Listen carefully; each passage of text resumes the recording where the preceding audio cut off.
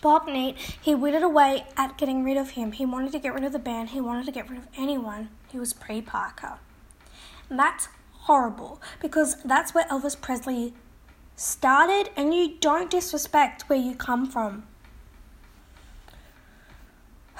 It says here that the colonel deserves blame in these two basic areas.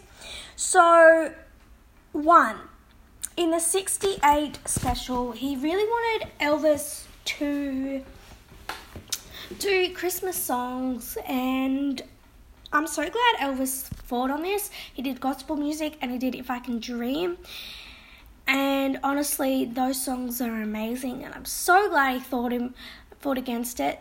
And the only reason why Colonel Parker signed off for him doing a Las Vegas contract was because he thought that Elvis's amazing performance was because of it was a fluke. It was honestly a fluke. And that's horrible. Horrible to say that about someone you're producing. You're supposed to believe in them. And Elvis has so much talent. Just because he's not making those terrible movies. Ugh. And then it says here that from the RCA royalties, that Colonel Parker made $6 million from a deal, and that Elvis made $1.5 million. And this is stupid.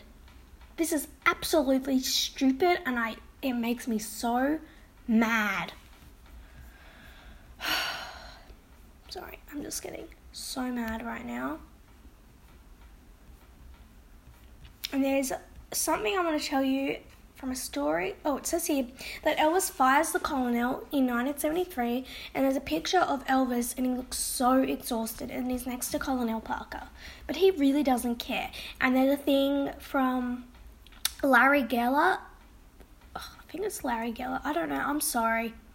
I'm tired. Larry... it is Larry Geller. That makes me mad.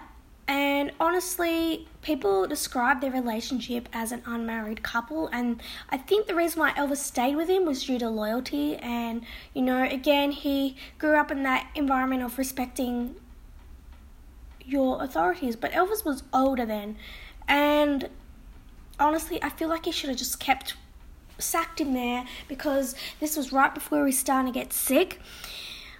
This makes me really just angry, this story. Like, he obviously didn't listen to the doctor's advice. Like, Colonel wasn't taking them seriously, and that is part of a manager's duties, to make sure their client is healthy and happy and well, and he wasn't. He really wasn't, and you can tell in his later conversations that he was sick. And so here's a story from Larry Geller, and it's really not that surprising. So it says, one of Elvis's last 1970 tours, so this was the year he died, we were in Louisville, Kentucky, and Elvis was physically ill and was going through so much emotionally. This one night in particular, he was nauseous and feverish, and he felt terrible. The next day, when I got back to Elvis's suite, I walk in, and surprisingly, Colonel Parker is there. The first time I ever saw him come to Elvis's room, I say, "Hi, Colonel." He says, "Where is he?" I explain that he's with Dr. Nick, and I say, "Let me tell Elvis you're here." The colonel brushes past me saying, "No, I'm going right in," and he opens the door.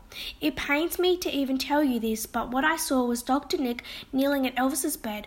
Elvis is comatose and groaning, and Dr. Nick is dunking Elvis's head into a bucket of ice water to revive him. It was a pathetic sight. The door closes, and my first thought was, this is probably good, since finally Colonel Parker is going to find out what the hell is going on. The old man is going to see Elvis in this terrible shape, semi-conscious, and stop the awful tour. A minute later, the door opens, Colonel Parker walks up to me, and I stand up. We stand toe to toe, and he looks me in the eyes and he says, "Now you listen to me. The only thing that is important is that the man is on stage tonight. Do you hear me? Nothing else matters." Ugh, nothing else matters? His health matters, you stupid... See, this is why I don't like him. Like, your client is... And he died this year. He died that year.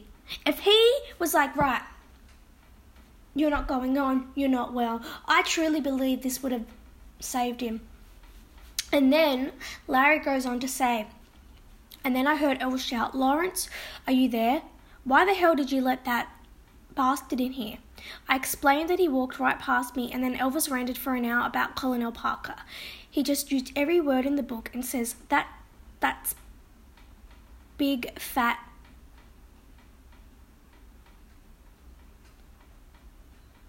I'm going to get rid of his fat ass. Daddy wants to get rid of him. He's hated him for years. I can't stand him. He's lost touch with the show business years. He's just using me, and I want Tom Hollett to be my manager. After the toll in September, that is it. He talked about who he was going to fire and how he was going to change things for good. It never happened.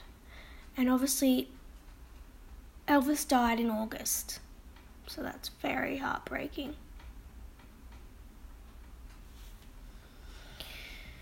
Oh boy. Oh, there's a picture with Vernon after Elvis's death with Parker, and he does not look happy and he looks very annoyed.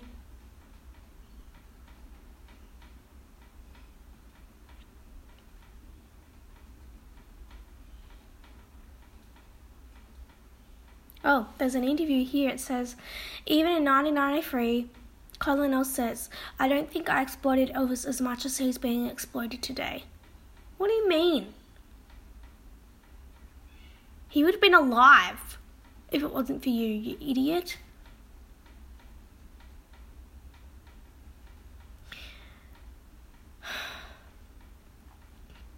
I really don't like him.